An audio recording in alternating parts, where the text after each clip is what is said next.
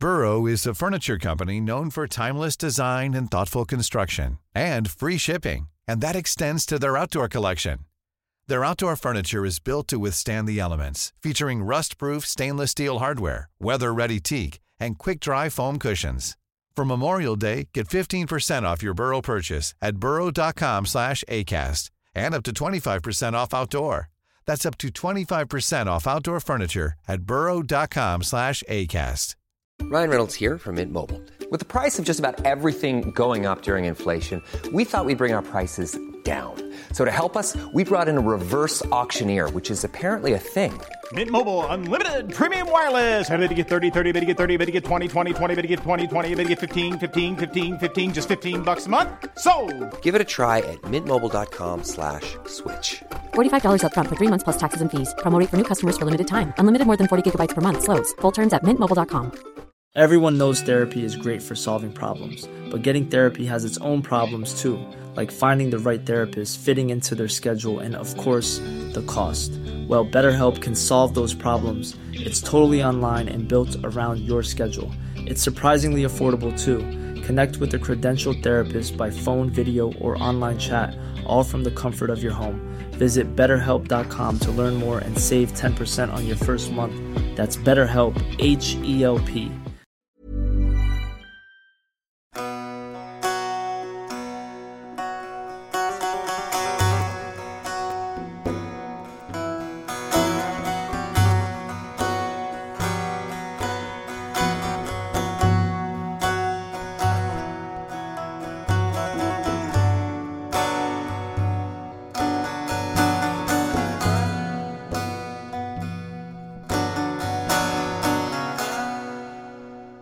Looking at a list of the largest religions in the world, the top results are often very old, stemming back thousands of years.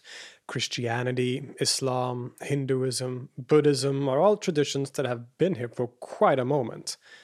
But then there is Sikhism, which is often listed as the fifth largest religious group in the world, and yet it is a rather young religion, especially compared to the other ones on the list. Having origins in 16th century Punjab in India, Sikhs have established themselves as a major faith tradition around the world and are often very recognizable. Sadly, one of the reasons for this is that they have often been mistaken for Muslims due to their appearance and have received certain discrimination as a result. It should be clear that all of these kinds of misunderstandings are due to a lack of information, a lack of education about the Sikh religion, which is exactly why it is appropriate to make this video. So, who are the Sikhs, and what are their beliefs and their practices? Sikhism is a monotheistic religious tradition with origins in India and with the Punjab as its sort of base or central region. What we refer to as Sikhism is actually called Sikhi by its practitioners, and this is a rather important point. The way we look at the world of religions as just that, a group of fixed religions with defined borders and categorizations, is very much a Western invention, a result of colonialist paradigms and techniques of ruling. Thus, we often see in places like India how traditions that are very complex and function and organize themselves in very different ways than in Europe, how they are religionized. Here in the West, we have a certain idea of what a religion is, which is almost exclusively based on a Christian model in particular. And when the colonial powers, for example, wished to categorize the people that they ruled in terms of religion, they did so based on this Christian model. Complex and nuanced local native traditions became isms, like Hinduism, Buddhism, and Sikhism.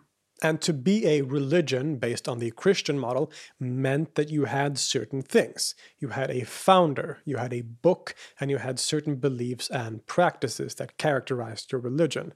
But when it comes to the religions of India, like Sikhism, for example, things were often a lot more complex than that. And to apply a already fixed Christian model to these traditions in India does not really capture their complexity and the actual way that these traditions worked historically. So this should be kept in mind as we go forward. I will occasionally be using the word Sikhism, and when we do so, we should understand that this is a construct and that it doesn't really capture the complexity and vibrance of the tradition of Sikhi. The word Sikhi is related to the Punjabi word Sikhna, which means to learn.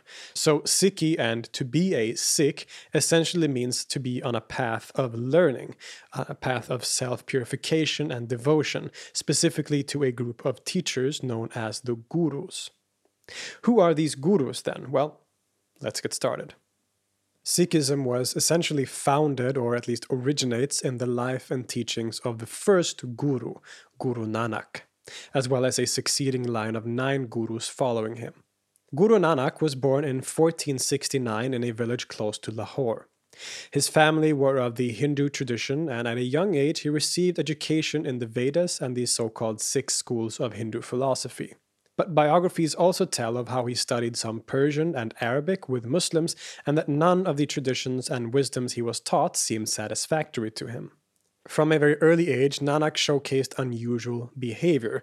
He became very spiritually inclined and was entirely uninterested in mundane affairs, which worried his parents, who desperately wanted him to get married and have a normal job.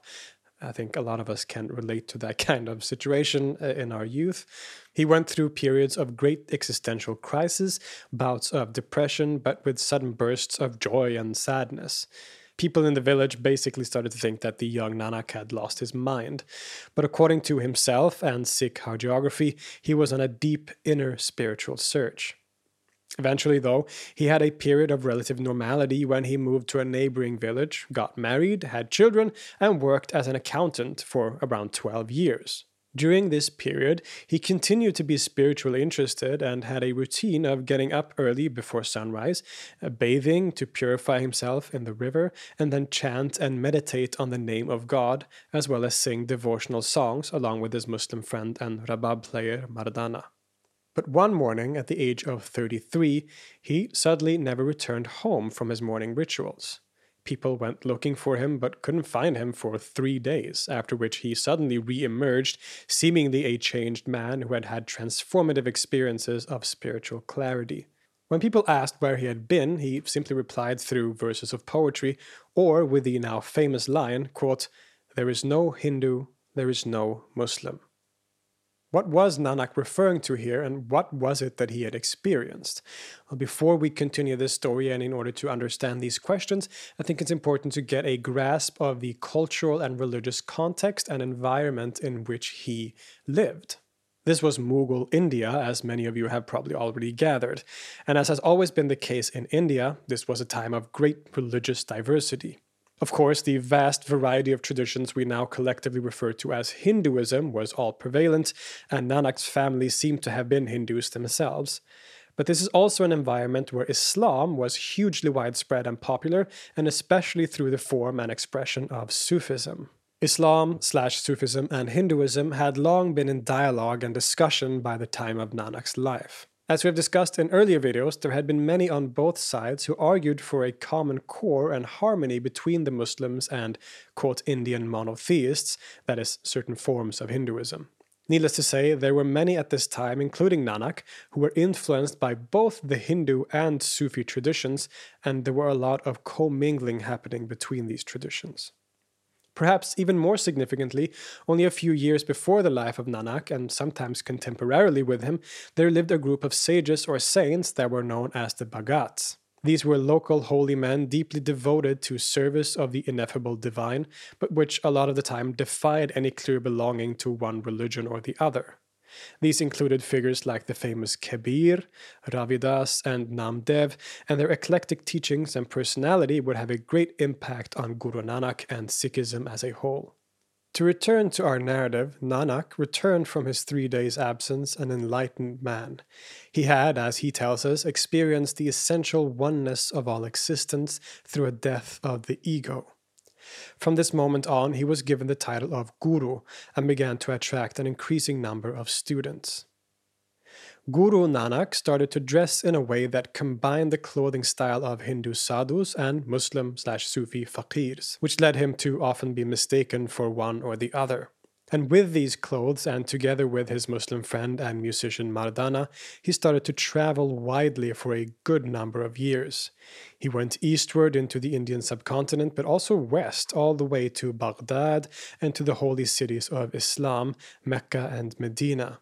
On his travels, he would meet and discuss with representatives of both Islam, Hinduism, and other religious traditions. By the time he returned from these journeys, he was 50 years old, and from here he continued to grow and develop his new community, which was known as Nanak Panth, but which his followers would later come to call Sikhi.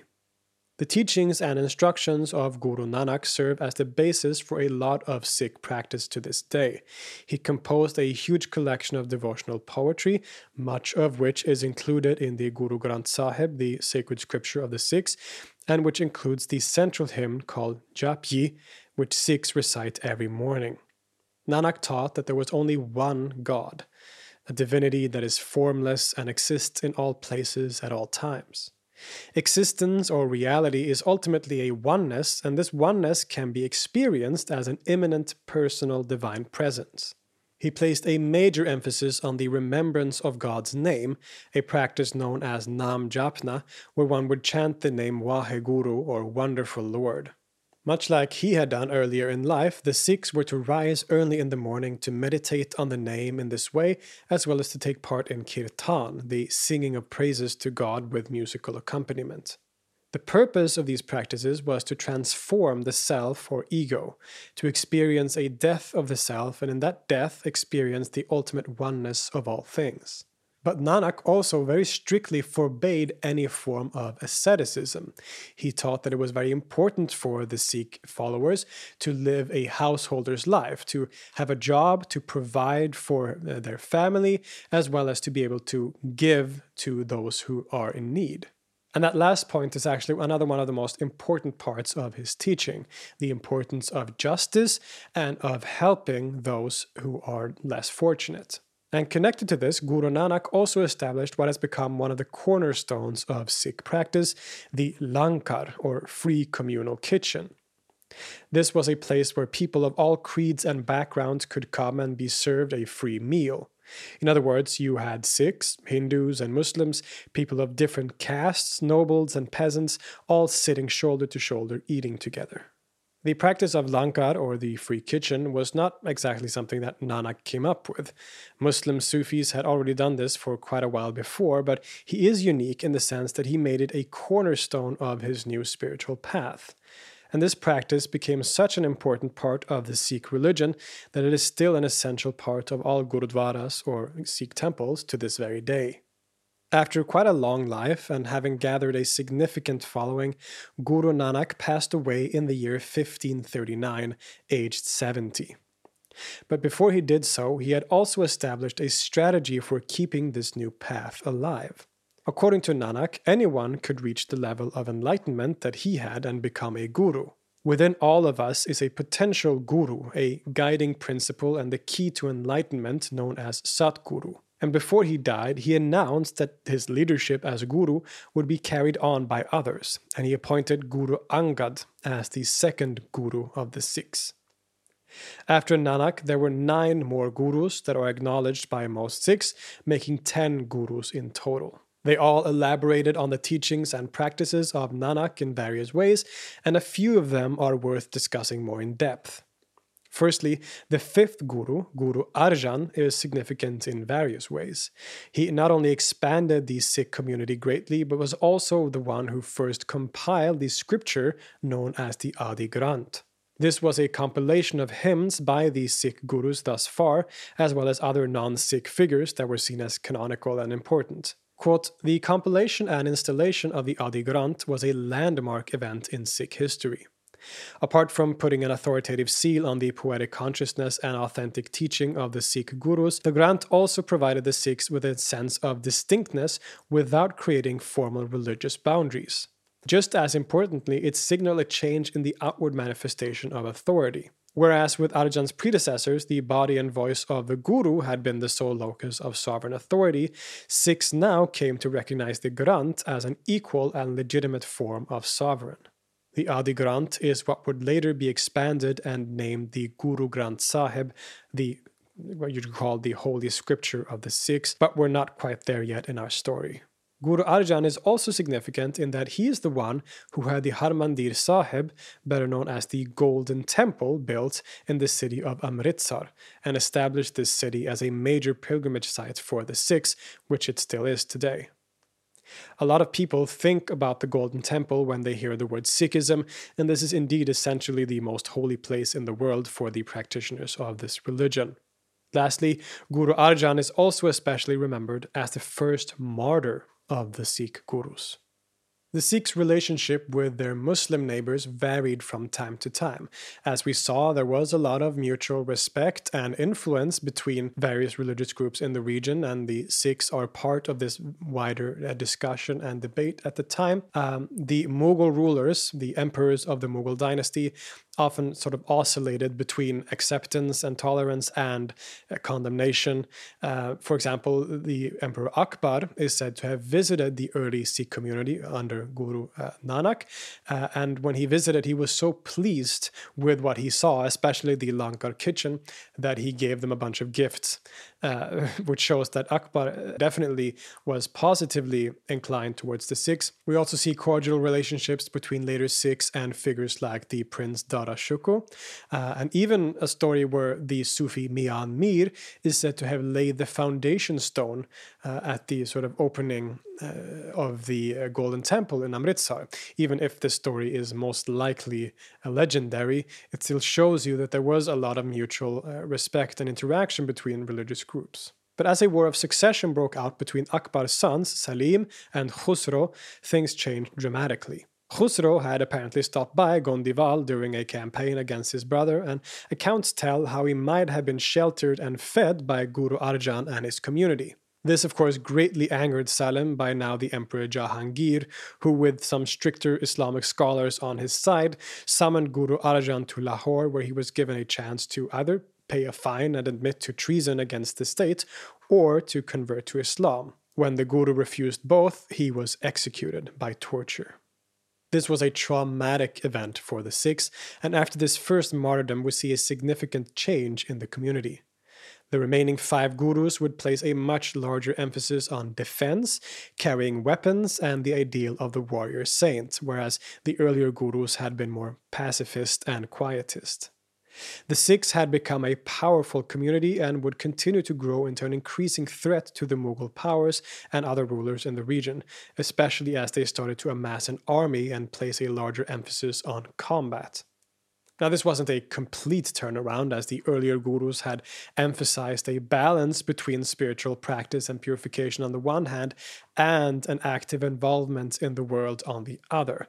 But after the martyrdom of Guru Arjan and this trauma of the community, we see a change of emphasis by the gurus and the Sikhs in a general sense. Lastly, I think it's important to explore the last of the human gurus, the 10th guru, Guru Gobind Singh. He's central to this story for a number of reasons, perhaps especially for the fact that he established the Khalsa. This is another turning point in the history of Sikhism, one that determines the religion as we know it today.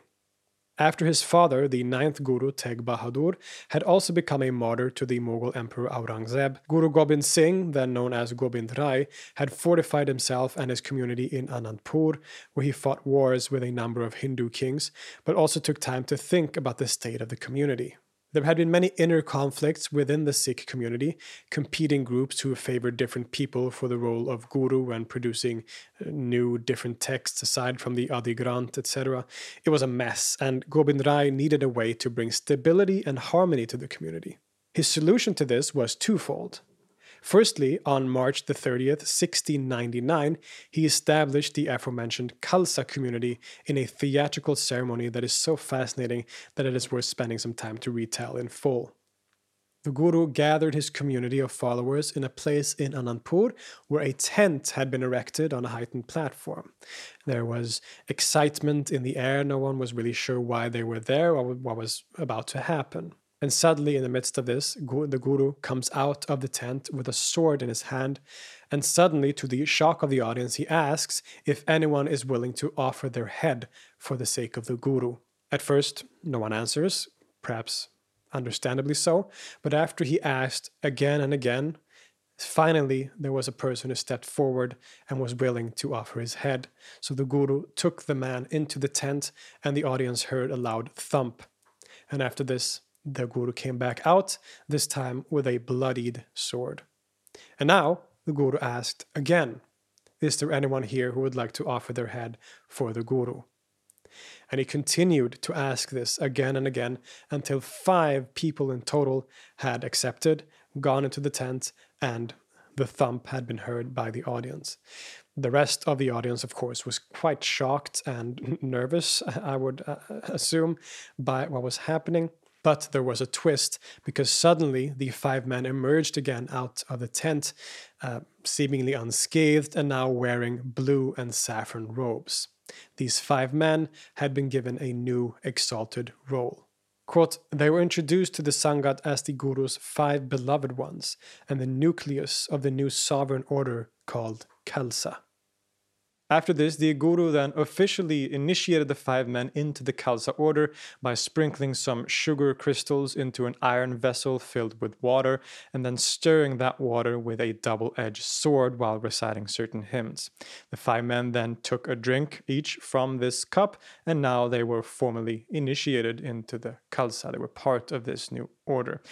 This ritual, which is known as Khandaka Pahul, is performed to this day in the exact same way for new initiates who wants to become part of this Khalsa community. It represents a dissolution of all former social relations and associations, no longer with the Sikhs to identify with their caste or with their particular family line. Instead, all Sikhs were to take the same last name, Singh for men, which means a lion, and Kaur for women, which means princess.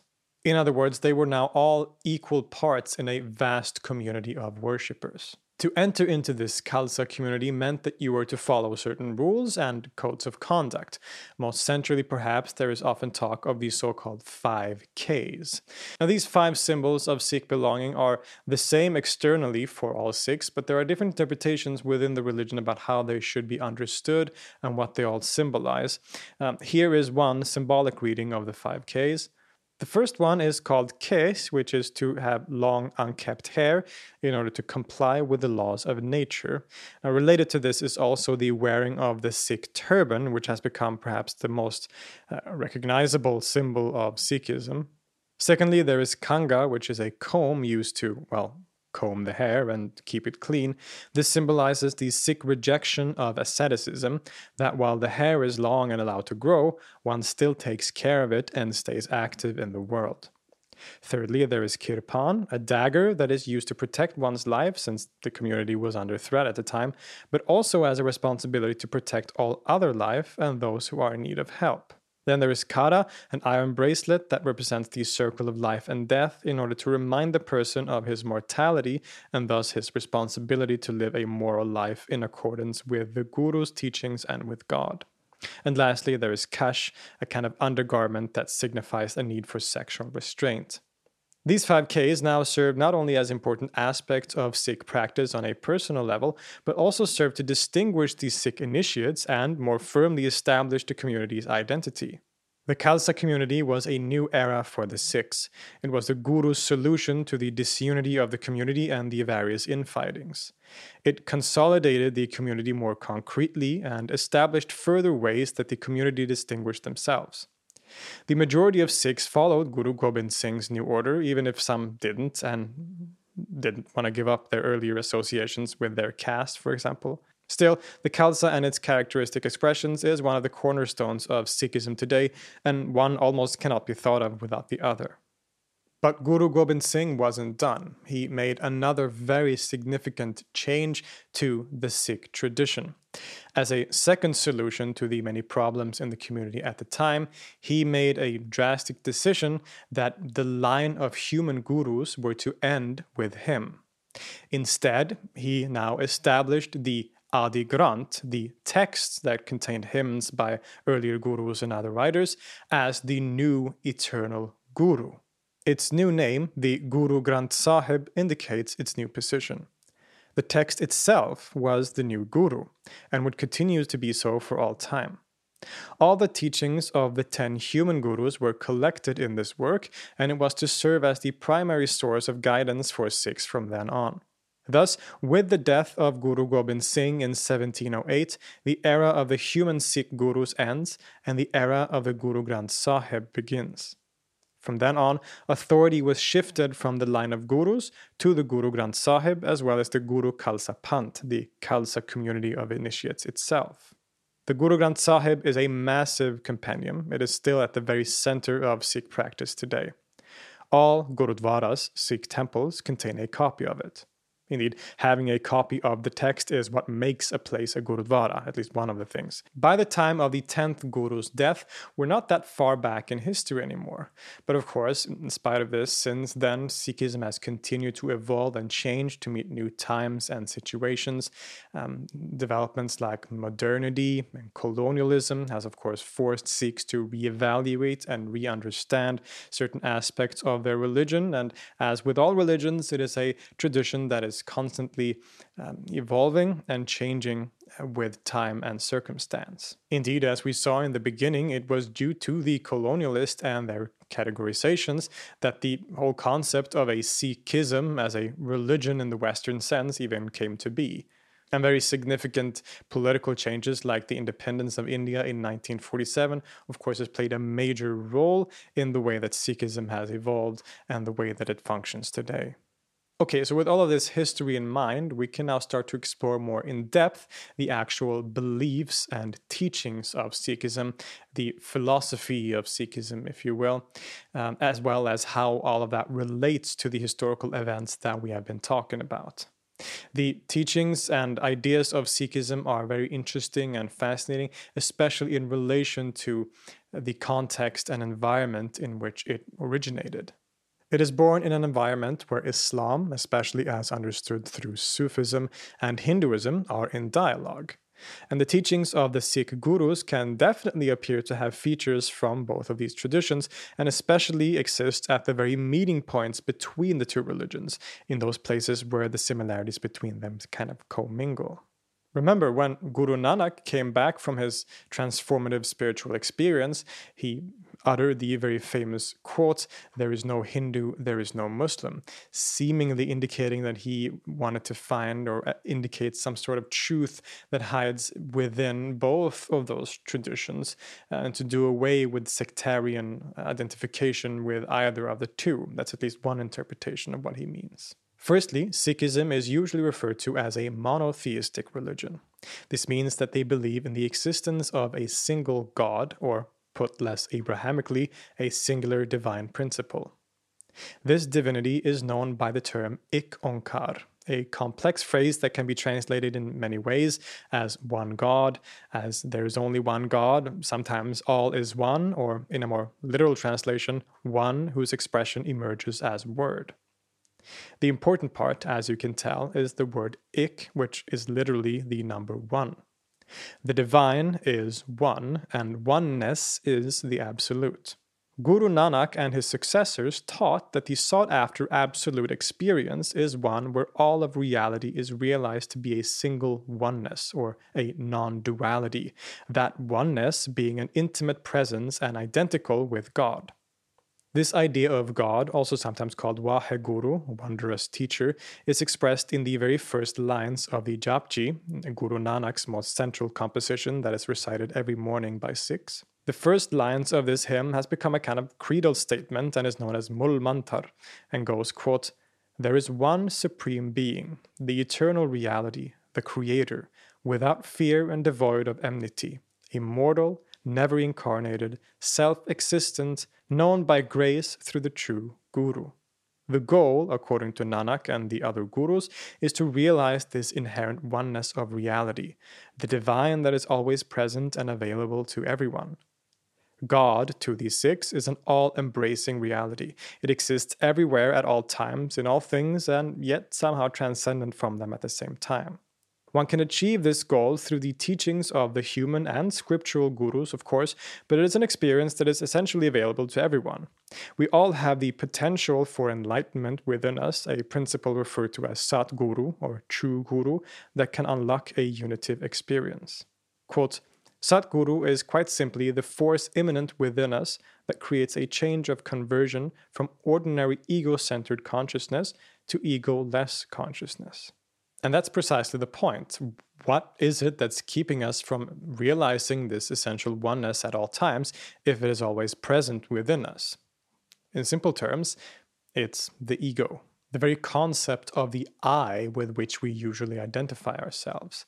This is the main obstacle against knowing God, because when we say I, we identify ourselves as a thing in opposition to other things, thus we are creating a duality. If there is an I, that means there is something other than myself, and thus we have created a duality which goes against the very nature of God, which is that all things are a oneness. So the more we create duality, the more we identify with this ego, this I, the less we can know God and the one as such. This gets in the way of us realizing that there is no I, at least if understood as being different from other things, because all things are one. Guru Nanak says, quote, O Nanak, to recognize this imperative, for it to take effect, let the ego not say, I am myself. A very simple instruction it seems, but it is of course a little more complicated than that. But this is essentially the crux of the problem.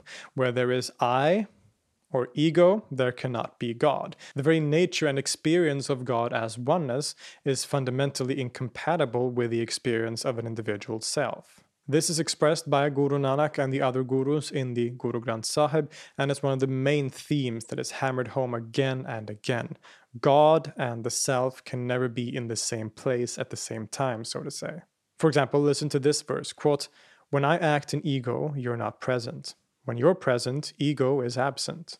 O Nanak, repeat these words, He is me, I'm him, the one in whom the three worlds are merged. The person who has reached this sovereign consciousness is referred to as a gurmukh, to be in character or personality of a guru, as opposed to a manmukh, someone who follows his ego or lower mind. But as opposed to the teachings of some more extremely ascetical traditions, Sikhi doesn't teach that one is to annihilate the ego as such. The ego or one's consciousness has to be rewired by reciting the name of God, and one transforms one's understanding from I am myself to I am not. But at the same time, the gurus were very adamant that the Sikh practitioners needs to be active in this world, to live a social life, be a householder, and provide for one's family and those around you. Sikhism rejects asceticism, but teaches that the transformed ego or self-understanding is to be reoriented to a care and concern for the well-being of others. One is to stay away from evil vices and tendencies. In particular, there is often talk of the so-called 5 enemies, 5 moral evils that are to be avoided and fought by all Sikhs. These are 1. Kam, which is lust or craving, 2. Krodh, anger, 3. Lobh, greed, there's moh, attachment, and ahankar, egotism. It is for this reason that Sikhs place a major emphasis on helping others and on charity. Practices that we have already mentioned, like the Lankar or communal kitchen, has been a central part of Sikhi because of this. Now, aside from some of these basic themes and teachings, Sikhi also teaches some things that we recognize from other religious traditions. Like Hinduism, Buddhism, and Jainism, the Sikhs believe in a version of reincarnation, that when we die, we are then reborn. Perhaps the most central practice of Sikhism, the primary way that one is to change one's consciousness and silence the ego, is by reciting the name of God, a practice known as Nam Japni. Here, the name of God, specifically the name Waheguru, is chanted for a duration of time. It is thought that by remembering God's name, by reciting God's name again and again, one rewires the ego to stop identifying with the self and instead realizing a kind of divine consciousness or understanding or becoming more conscious of the oneness of reality, which is, after all, what God is. Another very central part of Sikh practice is the performance of kirtan, in other words, of music and singing. From the days of Guru Nanak, who would be accompanied in his own singing on the rabab by his Muslim companion Mardana, the performance of music is one of the cornerstones of Sikh practice. So if you visit a Gurdwara or you go to a Sikh ceremony, there will usually be music involved. They will sing the hymns from the Guru Granth Sahib and praise God through musical form. This is very important.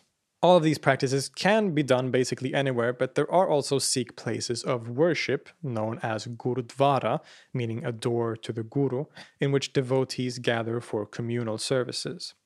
A Gurudwara must house a copy of the Guru Granth Sahib, the sacred scripture of Sikhism, which figures as the centerpiece of the temple and of the ceremony.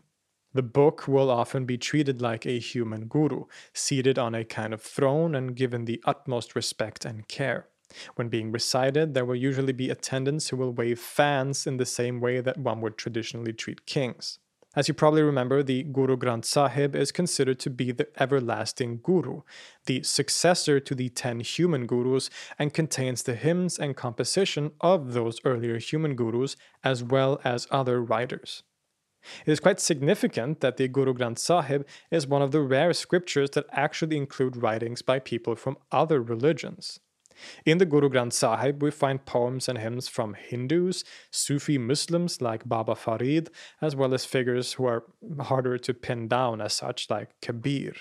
Reciting the hymns from the Guru Granth Sahib is another key feature of the life of Sikhs. A Gurudwara can really be any kind of building as long as it contains the text. Everything from a regular living room to the most famous and very ornate golden temple in Amritsar, India. Gurudwaras are usually open to anyone who wants to visit, regardless of religious affiliation, and they almost always have a lankar, or communal kitchen, connected to them.